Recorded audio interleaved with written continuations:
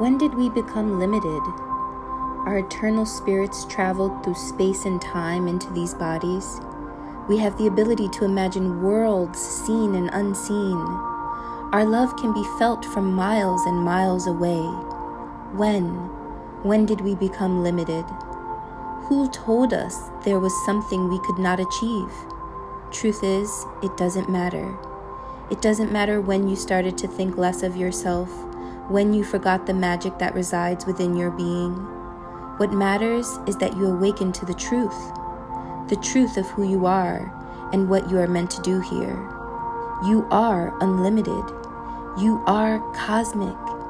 You are on the track and in the flow.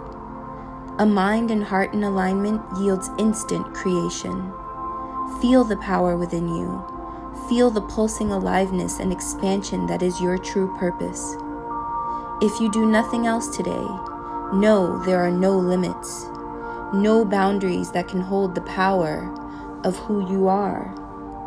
Go for it, believe, and move forward in the knowing of your true and highest potential.